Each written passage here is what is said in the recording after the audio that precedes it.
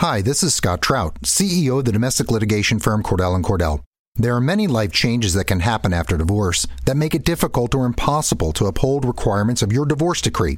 The orders issued in a divorce are based on the facts presented at that time, but the circumstances used in issuing those orders can obviously change. If you feel a modification to your court orders might be necessary, talk to us at Cordell & Cordell. Contact CordellCordell.com, 1065 East Hillsdale Boulevard, Suite 310, Foster City, California, 94404.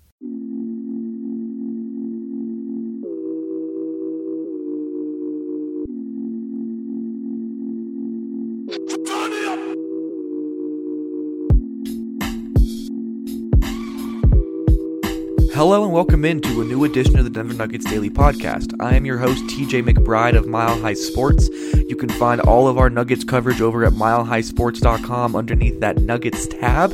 You can also find all of my work over on my Twitter at TJ McBride NBA. So last night the Nuggets came out without 6 players, including 3 starters, and beat the Oklahoma City Thunder 109-98. This is now the 12th time the Nuggets have held a team under 100 points. They have held the Thunder under 100 points in both the games that they have played against them. And Denver just keeps finding ways to beat great teams. And I want to get into all kinds of things from this game.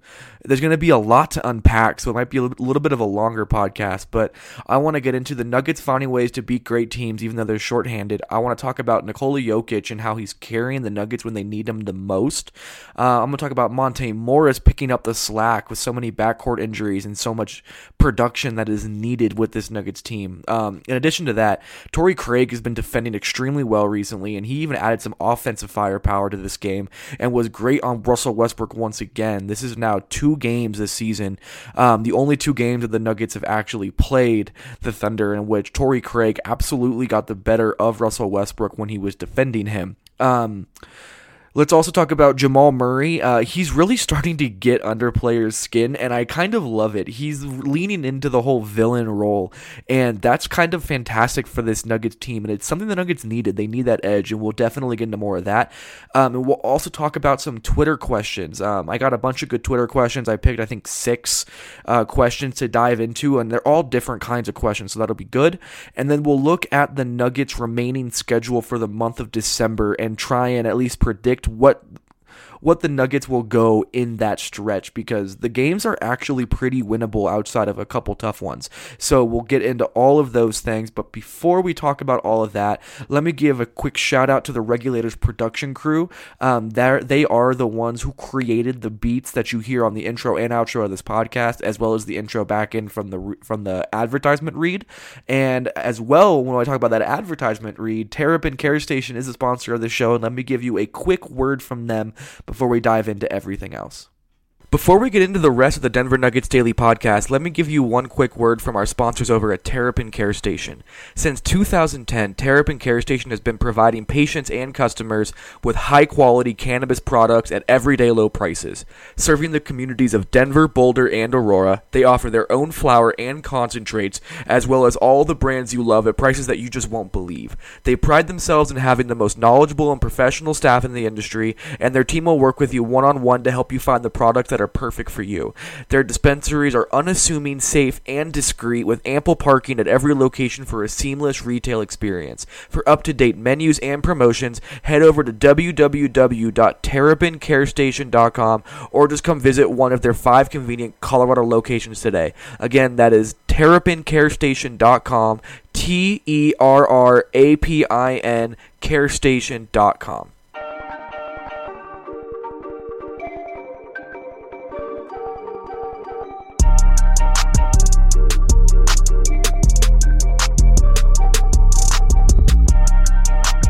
Alright, let's dive into all of the ins and outs of this Nuggets win over the Thunder. But before we get into everything about the Thunder game in particular, I want to reflect on just how incredible it's been that the Nuggets have been able to win games against quality opponents with so many players injured. Gary Harris went down in the first quarter against the Toronto Raptors back on December 3rd. Since then, the Nuggets are 4-2, and they've beaten on the road the Raptors and the Magic, and then came home to beat the Grizzlies and the Thunder. The only 2 games they lost were to Charlotte and to the Hawks on the road, and that was freshly off of Paul Millsap's broken toe when things weren't quite working very well. In addition to that, the Nuggets were playing their 9th and 10th road games in 11 and 12 games. So the Nuggets were just exhausted by that point in time. So it does make sense that the Nuggets dropped a couple of those games on the road trip, but overall, to not have Gary Harris and to not have Paul Millsap, and then to be able to go 4-2 in those 6 games is unbelievably impressive for this Nuggets team. And jumping ahead now to this Oklahoma City game, that was arguably the most impressive win of any of those 4 wins, because yes, beating Toronto is a big deal. That's a very, very tough game, but to be this shorthanded and to get a division win against one of the best teams in the Western Conference in the Oklahoma City Thunder. They were just a half game behind the Nuggets for the 1 seed in the Western Conference prior to this game, and to just take care of business was very impressive. Oklahoma City is the best defense in basketball, and the Nuggets put up 60 points on them in the first half. The Thunder were 17-5 coming into this game after starting the season 0-4. Now, obviously, they just took their 6th loss, which will now have them at 10 total losses, but this Thunder team is not a team just to joke around with. This is not a team that you can just roll through whenever you feel like getting a win. This is a very, very talented Thunder roster, and the Nuggets came in and took care of business. I mean, they ended up holding the Thunder to just 41.1% shooting from the field, and then they out-rebounded them, and they had more second chance points than them. And if you do that against the Thunder, you usually give yourself a good opportunity to win. But the big thing was that defense. The Nuggets defense showed up once again. They weren't great defending the 3-point line, but they weren't bad either.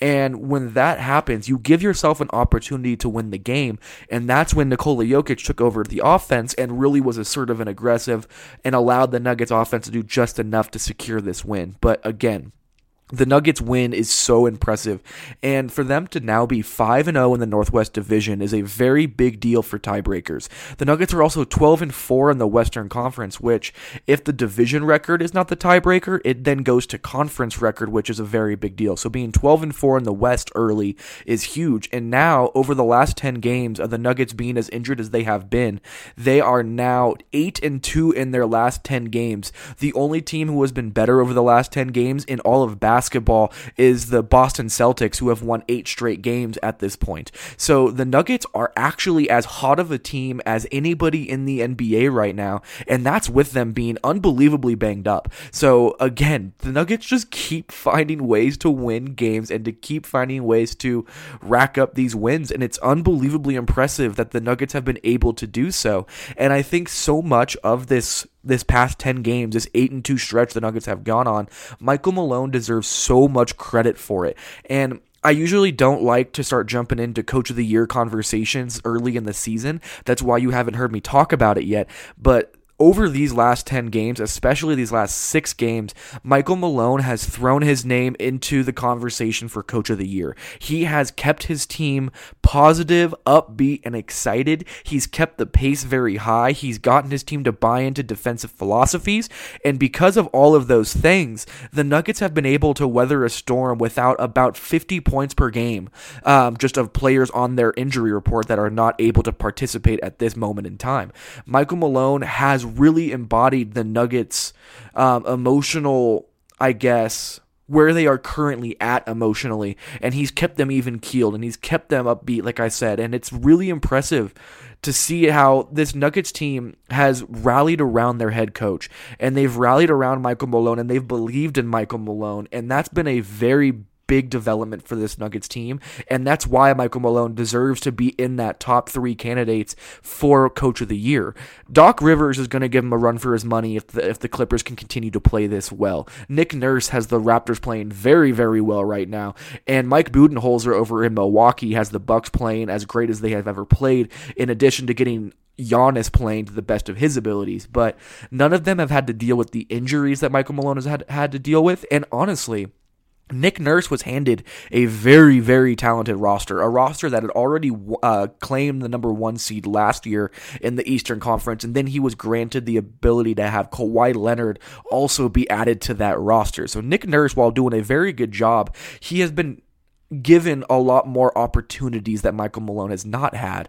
And the same goes for Mike Budenholzer. It does not take a genius to realize that if you put 4 shooters alongside Giannis Antetokounmpo, he is going to do whatever he wants in the paint. That is not a revolutionary thought process from Mike Budenholzer. He's just doing what Jason Kidd should have done for years prior to this.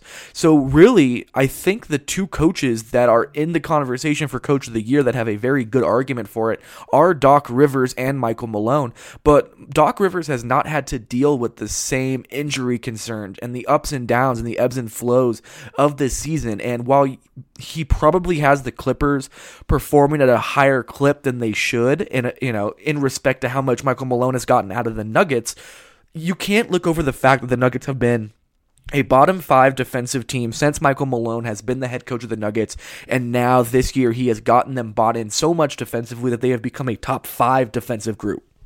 That has to be a part of this conversation. Sorry for the complete tangent onto Michael Malone here, but I think it's important to note how important he has been for this Nuggets team. And I'm currently working on a piece about how the Nuggets players view Michael Malone and how much of an asset he is. That should be up within the next week on Mile High Sports, so definitely keep your eyes out for that. It's a lot of great thoughts from Jamal Murray and from Trey Lyles and other players like that who have been able to benefit the most from Michael Malone being such a player's coach and a guy who gets the most out of his guys. But without going on too much of a soliloquy here about Michael Malone, I think it's time to jump ahead to Nikola Jokic really stepping up when the Nuggets need him to step up the most. He has absolutely taken this Nuggets team under his wing and is doing everything in his power to be able to get them to where they want to be. Nikola Jokic is not known as an overly assertive offensive scorer. He's a guy who takes what the defense gives to him and he exploits those holes in the defense that he is playing against. But against this Thunder team and, over the last 6 games, Nikola Jokic has been hyper aggressive. And in that first quarter against the Thunder, he was going at the rim over and over again. And while not every shot fell, and he didn't shoot an incredibly high clip in that first quarter or that first half, his assertiveness as a scorer opened up the floor for him to go back into a playmaking role later in the game. But overall, Nikola Jokic led the Nuggets team with 16 shots attempted. He had 8 of those shots. He also led the Nuggets in free throws attempted with 6. He threw in 24 points, 15 rebounds, and 9 assists in almost 36 minutes of action and was just in complete control of this game. He was so dominant for the majority of this game against the Thunder, and that's not to say that Steven Adams did not get the better of him on the other end of the floor. Nikola Jokic was not as good defensively in this game as he has been throughout the year, but Steven Adams was just a monster. He had 9 offensive rebounds in the first half against the Nuggets. Adams was an absolute force, and he just was able to hit whatever he wanted to once he got into the paint and had good post position. But overall, I think Nikola Jokic still managed to outplay Steven Adams and was able to be such an important fulcrum of this Nuggets offense. He was the orchestrator of the offense once again and has been that way for the past 6 games. And I know that I keep hammering the whole 6 games thing, and that's because it was 6 games ago when the Nuggets played the Raptors that Gary Harris got hurt. So he got hurt in the first quarter of that Raptors game. So including that Raptors game, which makes it 6 games for the Nuggets since then, Nikola Jokic is now averaging 21 points, 11.3 rebounds, 9.3 assists, 1.8 steals per game with a 112.9 offensive rating and a 103.5 defensive rating. That gives him a 9.5 net rating individually for this Nuggets team, and he's taken about 3 more shots a game, and he's taken about 3 more free throw attempts per game as well over that stretch. He has turned himself into an all-star player. He's played near an all-star level for the majority of the season, but what he's been able to do over this last 6-game stretch is absolutely all-star worthy, and Harrison Wind of BSN Denver has pointed this out just as I have, that this stretch without Paul Millsap, without Gary Harris, without Will Barton, up until basically the new year comes around, that stretch may be the stretch that Nikola Jokic grabs his first ever All-Star berth, because the Nuggets need him to do so much for them. And with him being able to come out here and put up 21, 11, and 9 as a center while grabbing 2 steals a game and being an overall strong defensive player for this team, that's huge for this Nuggets team with how injured they are, and it's going to give Nikola Nikola Jokic an opportunity to force himself into the national limelight, which should in turn give him the ability to become an all-star player this season. At this point, I mean, you're talking about him fighting off basically Steven Adams for the all-star berth as a center. I mean, when it comes to all NBA teams, as long as you include Anthony Davis in that category for all NBA teams, Nikola Jokic is probably the third team all NBA center right now behind Joel Embiid and Anthony Davis. He has been that good so far, and he is really forcing himself back into the forefront of everybody's mind for an all-star appearance, and he deserves so. He has played that well this year, and I can't wait to see if he actually is able to grab that, because it would be his first all-star game. And he said during the preseason that it was a goal of his to be an all-star player this year, and he is well on his way right now. In addition to the front court and Nikola Jokic really picking up the slack in a lot of ways, the other player who has picked up the rest of the slack with so many players hurt is Monte Morris, who just continually finds new ways to impact the game for the Denver Nuggets. So against the Thunder, Morris finished with 14 points, 6 assists, and 0 turnovers to continue his historic season in terms of assist-to-turnover ratio. But for him to also be 6 of 11 from the field, hit 2 of his 5 threes, and then get 3 rebounds just to help out, as well as 2 steals defensively, he continues to find more and more ways to help this Nuggets team prosper with so many injuries that they are currently dealing with. So Monte Morris, I mean, he's added a level of creation that normally Will Barton would fill. He's added a level of shot making that normally Gary Harris would fill, and he has been able to play with the starters, without the starters. He has the bench unit playing well. He is able to play alongside Nikola Jokic, which we saw in full effect against the Thunder. He was getting backdoor passes and passing out of the paint after getting passes off the cut from Jokic at the high post, and he was really finding his niche within the offense when playing alongside Nikola Jokic. Yes, he's going to have the ball in his hands as much as anybody not named Nikola Jokic when playing with that starting unit, but he was still able to keep the ball moving at such a high level that he was creating open looks and creating hockey assists that Nikola Jokic really started with the breakdown of the defense in dribble handoff sets with Monte Morris. And not enough can be said about how good defensively he was as well. Because yes, I mean, it's very clear that Russell Westbrook struggled. I mean, he went 5 of 15 from the field, and there were moments in which Monte Morris was defending him, but for Dennis Schroeder to shoot 3 of 13 from the field, that was Monte Morris's primary defensive matchup. And yes, his numbers have been good defensively, but there's things that he does on the floor that don't get seen, that don't really get realized about how important Monte Morris has been for this Nuggets team. And in the fourth quarter, there was a play late in the game where he straight up boxed out Steven Adams by himself, one-on-one under the rim. He got his entire body into Steven Adams, and while he didn't move him backwards, he was able to keep Steven Adams at bay under the rim. There are very few centers who are able to do that, let alone 6'2", 6'3" point guards with a slender build. I mean, that just speaks directly to Monte Morris's toughness and the fact that he's been able to give the Nuggets some scoring, some playmaking, high-level defense, and everything in between. He's been huge for the Nuggets' ability to weather this storm with all of these injuries that they are dealing with, because he has been so good in so many ways so far this year, and I can't say enough about Monte Morris. He has been spectacular for the Nuggets, and people forget that he only played 1 game of non-garbage time minutes last year. He was not in a position in which he was able to continually get all of these great looks and great ability to get all of this run his rookie season. Really, he only played in the G League for his rookie year. So for him to come out and to be this productive and this effective and this efficient, it's a sight to behold.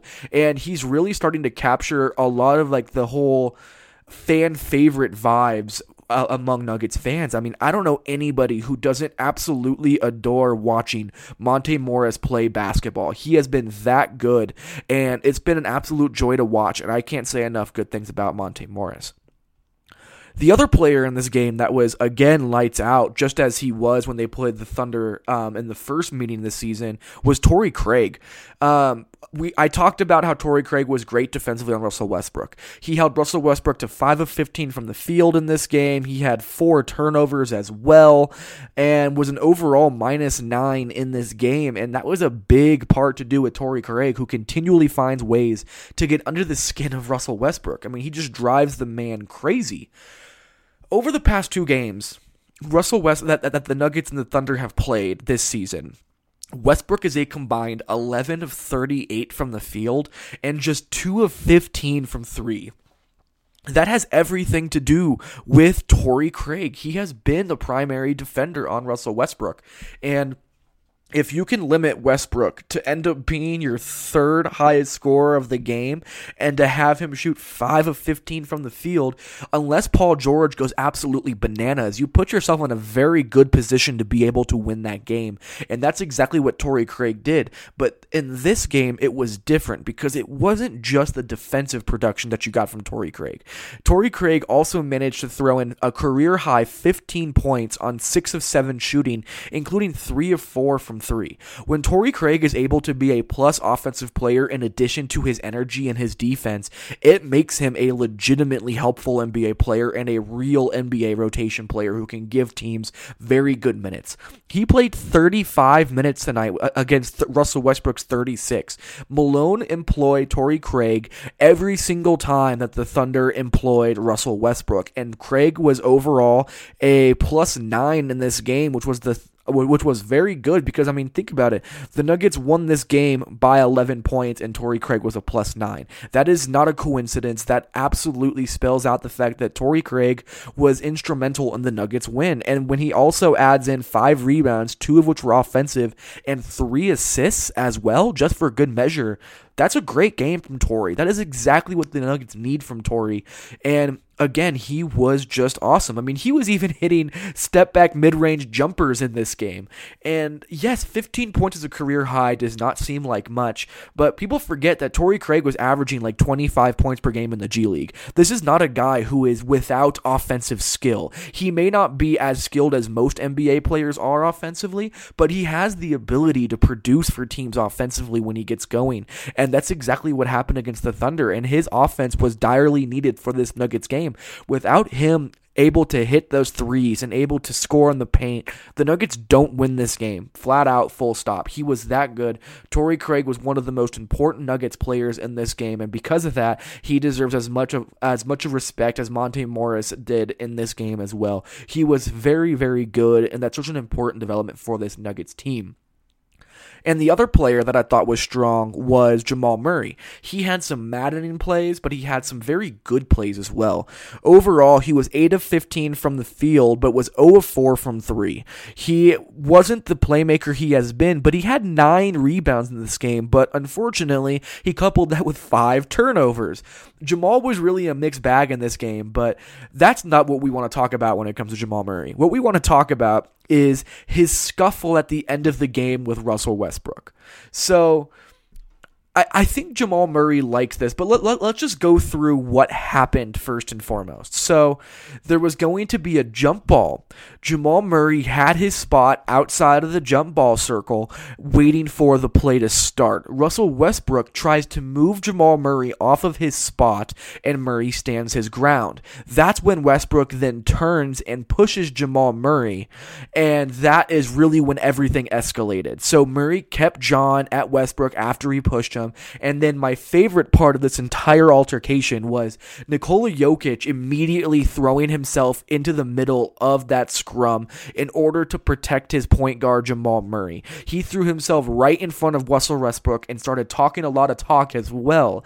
And that's when Jokic and Murray started getting into it. And pardon my French here, but Russell Westbrook started telling Nikola Jokic that he was going to fuck him up repeatedly. And this is the best part. Nikola Jokic's face, like, he could not have cared less. He was just like, it looked like he was basically used to this encounter and was just doing what he needed to do and just moved on and immediately left the situation when he was done with it. And while Russell Westbrook could not let it go, Nikola Jokic could not care less. It looked like Jokic was just getting ready for the next play and Westbrook was just yapping and yapping and yapping.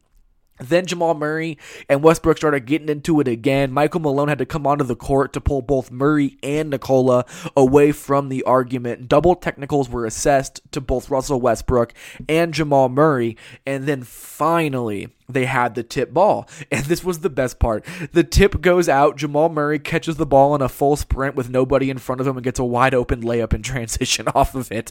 And you could just see the deflation in the Thunder when that happened. Like that, it really summed up the game very well for the Thunder, that through all of that insanity that was that game, the ball just continually kept falling towards the Nuggets, and it worked. And I loved it. It was great. I love seeing Jamal Murray continually be a guy who gets under people's skin. And there was a question about this that I'll talk about it more in a little bit here that I got from Twitter.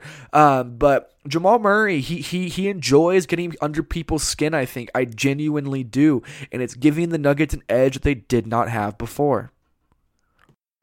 Before we jump back into the rest of the Denver Nuggets Daily podcast and get to some Twitter questions, let me give you one quick more word from Terrapin Care Station for all of your cannabis goods in Colorado. For the next month, they're going to be doing $69 ounces and $39 ounces. They're going to be doing $20 Terrapins, that's the house shelf only, $5 cones, which are those cone joints, and then 25% off all Double Bear concentrates. In addition to that, go down there and let them know that Mile High Sports sent you. Maybe they'll give you a little bit of hookup. They're great at what they do. And again, if you want to find them anywhere on the internet, that is terrapincarestation.com. Definitely go check them out for all of your cannabis goods and products.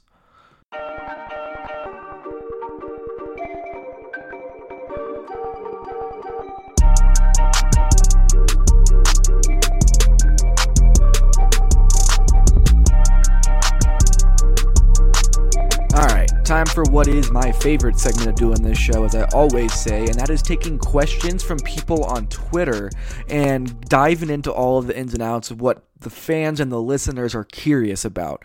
So the first one came from Nathan on Twitter. He asked, do you think the Nuggets actually have a shot in a 7-game series with the Golden State Warriors? I was talking to some media members about this last night after the game. It was probably like 2 a.m. though, so we were delirious, but I honestly think that the Nuggets, it's not a 0% chance. And for most teams, I would be like, there's a 0% chance that you're going to beat the Golden State Warriors in the 7-game playoff series. Like, that does not happen often unless you're LeBron James and you turn into Thanos for a 7-game series and carry your team to a win.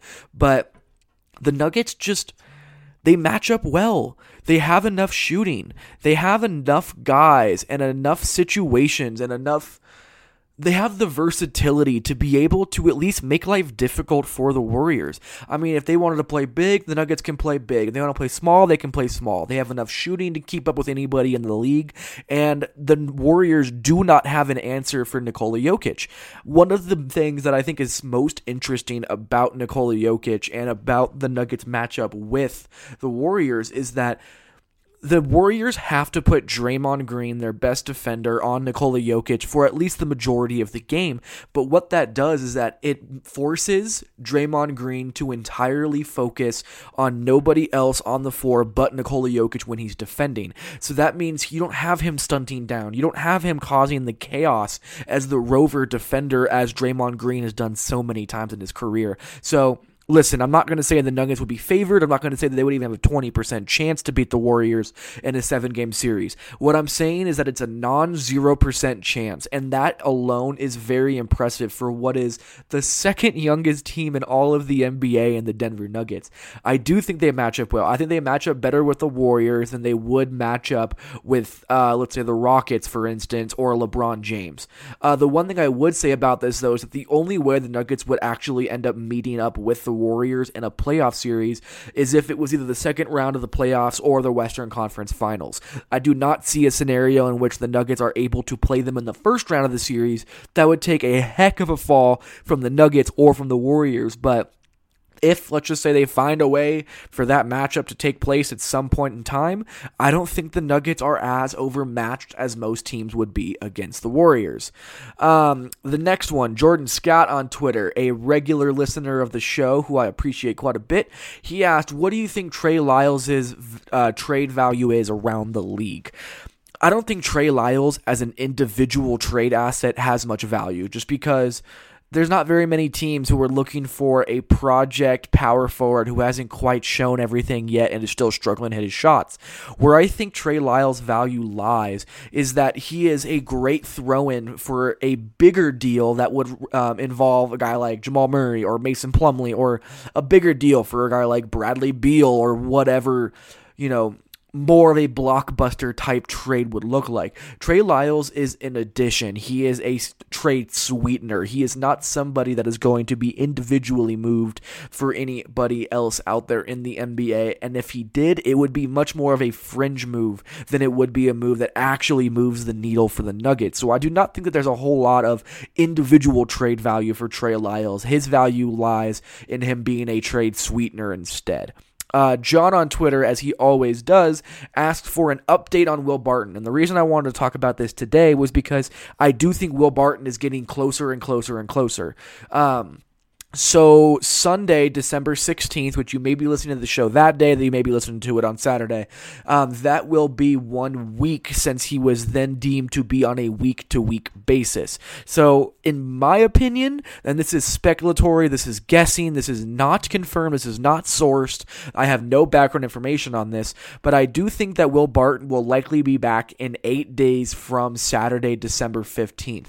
That would put him at December 23rd-ish area, which I believe would put the Nuggets, it would probably have him returning the day after Christmas when the Nuggets take on the Spurs in San Antonio, or it would be Saturday before that, which would be, I believe, the 23rd against the Clippers in LA that he could return.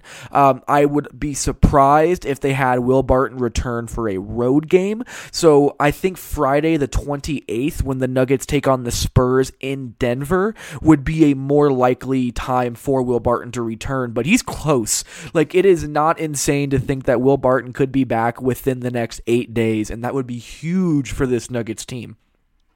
Sean on Twitter asked, is it a good thing for Jamal Murray to be a villain? I've wrestled with this question a lot recently, and I'm not 100% sure of my answer. I do think that Jamal Murray enjoys being the villain. I think that Jamal Murray wants to be the guy that gets under people's skin. But at the same time, I don't know if I want Jamal Murray leaning into that too much. How do I phrase this the right way? I've been going back and forth forever. I do think it's a good thing. I think that Jamal Murray being a little bit of an aggressor and a little bit of an asshole on the floor gives the Nuggets a different edge that they did not previously have.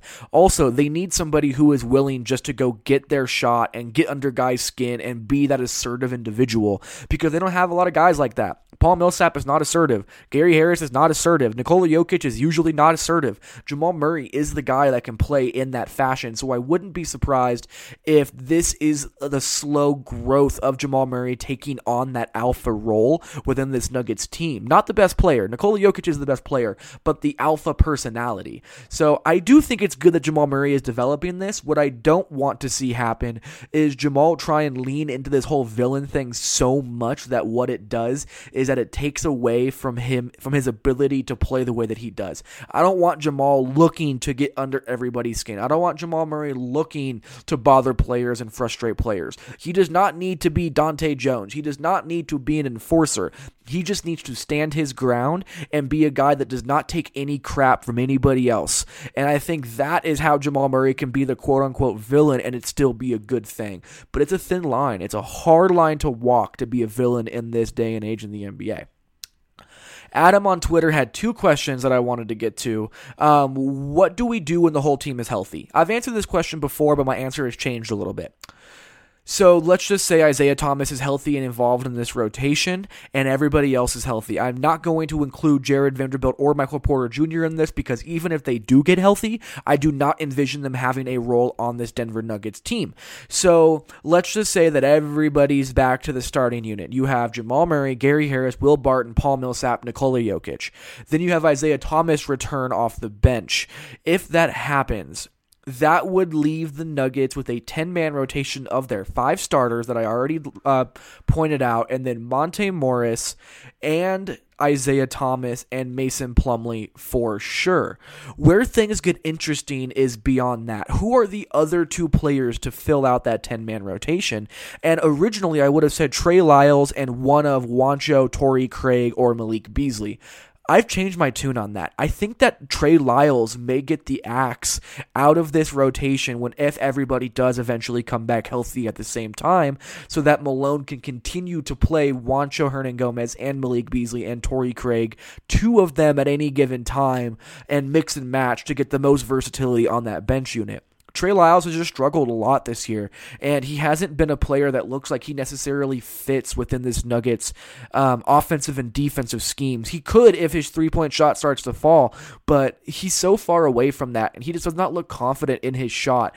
And if he continues to play at this level, I think it might be Trey Lyles that gets the axe in the rotation, which leaves 2 spots for 2 of Torrey Craig, Malik Beasley, and Juancho Hernan-Gomez to then take over. The next question that Adam had is, do you see the Nuggets being active with a trade deadline for a potential superstar? No. I mean, okay, I don't want to say no outright like that. I do think Tim Connolly is the kind of GM or president of basketball operations that if a deal presented itself that was too good to pass up, he would pull the trigger on it. He is an aggressive general manager, an aggressive decision maker, but unless a deal like that, suddenly appears in front of Tim Connolly's face, I do not think the Nuggets make any trades because they already have so much talent, so much depth, and a roster that fits together so well that why mess with that to try and go get a superstar player?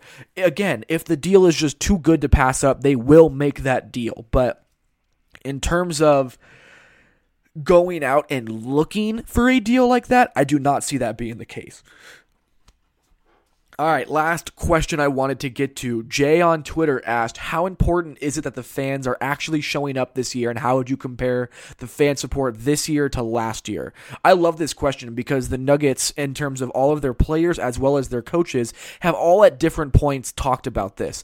And the Nuggets' home crowds have been great this year. I mean, they've been nothing short of great. They've sold out more home games than they have not, which is a big deal for a Nuggets team that basically was playing in front of nobody 3 years ago. There was points 3 years ago that you could hear a pin drop in that Pepsi Center during a basketball game. That's gone. The Nuggets fans have been great, and it hasn't just been traveling fans of opposing teams filling it up. When the Nuggets played the Celtics, it was a pro-Nuggets crowd, which is rare. When the Nuggets played the Lakers, it was a pro-Nuggets crowd. When they played the Warriors, it was a pro-Nuggets crowd.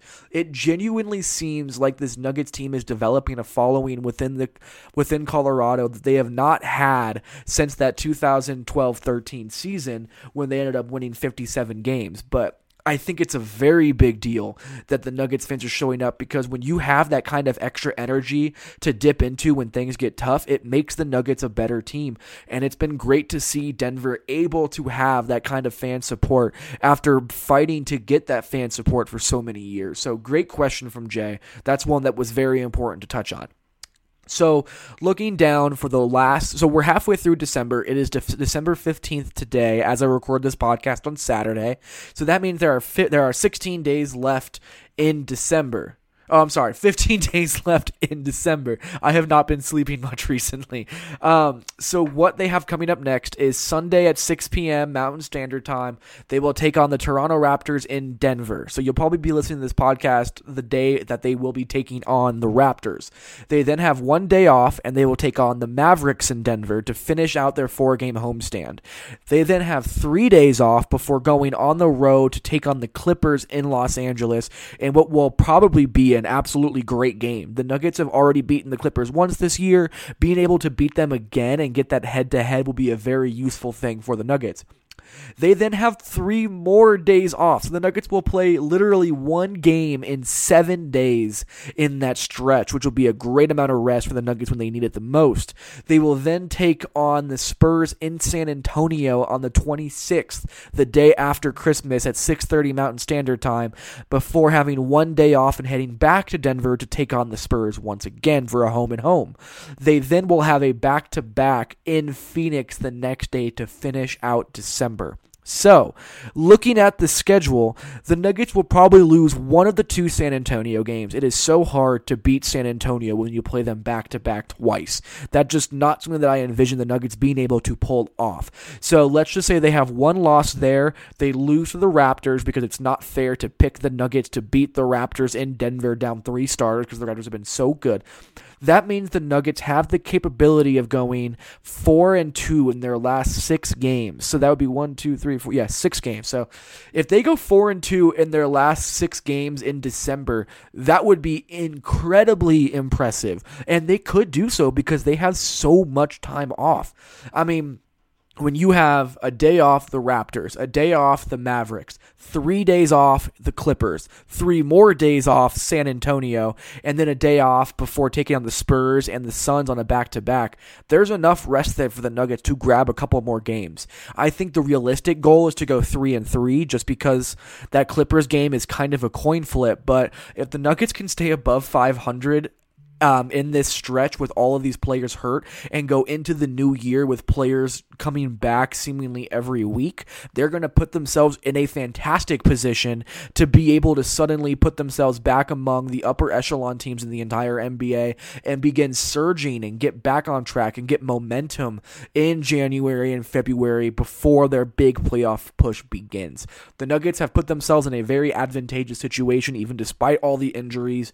And it's been very incredible to watch. And these next 6 games to finish out the last 15 days of December are going to be hyper interesting to see how the Nuggets handle all of that. Thank you guys so much for listening to the podcast. I can't tell you what it means to me. I know this was a little bit of a longer podcast, but there was a lot to unpack from this game. Thank you for following along. Thank you for telling your friends. Thank you for sharing it on Twitter, everything like that. Thank you to Terrapin Care Station for sponsoring the show. Thank you to Rod Simba on Instagram and the Regulators production group for putting these beats together for all of this.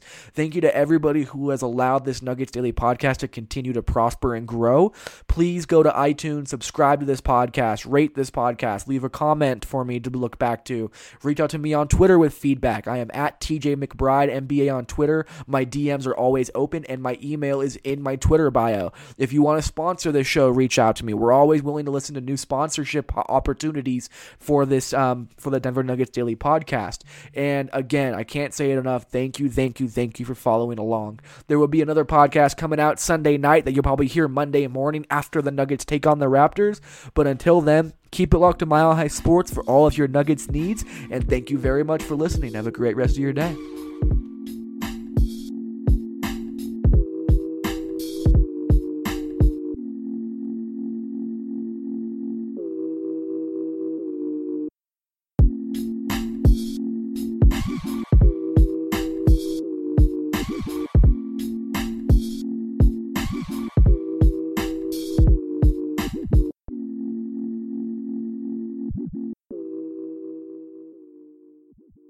Johnny got a toy golf set when he was 3, and from that day on, he was hooked. All he wanted to do was golf, golf, golf. He'd be on the links before school, after school. All he ever wanted was to go pro. And then, one day, when he was holding his grandson and thinking about his 12 handicap, Johnny realized it just might not happen for him. But you know what did happen for him? He switched to Geico and saved a bunch of money on car insurance. So that was good, and so was hanging out with his grandson. And now, a thought from Geico Motorcycle. It took 15 minutes to take a spirit animal quiz online. Please be the cheetah. Please be the cheetah. And learn your animal isn't the cheetah, but the far less appealing blobfish. Oh, come on. To add insult to injury, you could have used those 15 blobfish minutes to switch your motorcycle insurance to Geico. Geico. 15 minutes could save you 15% or more on motorcycle insurance.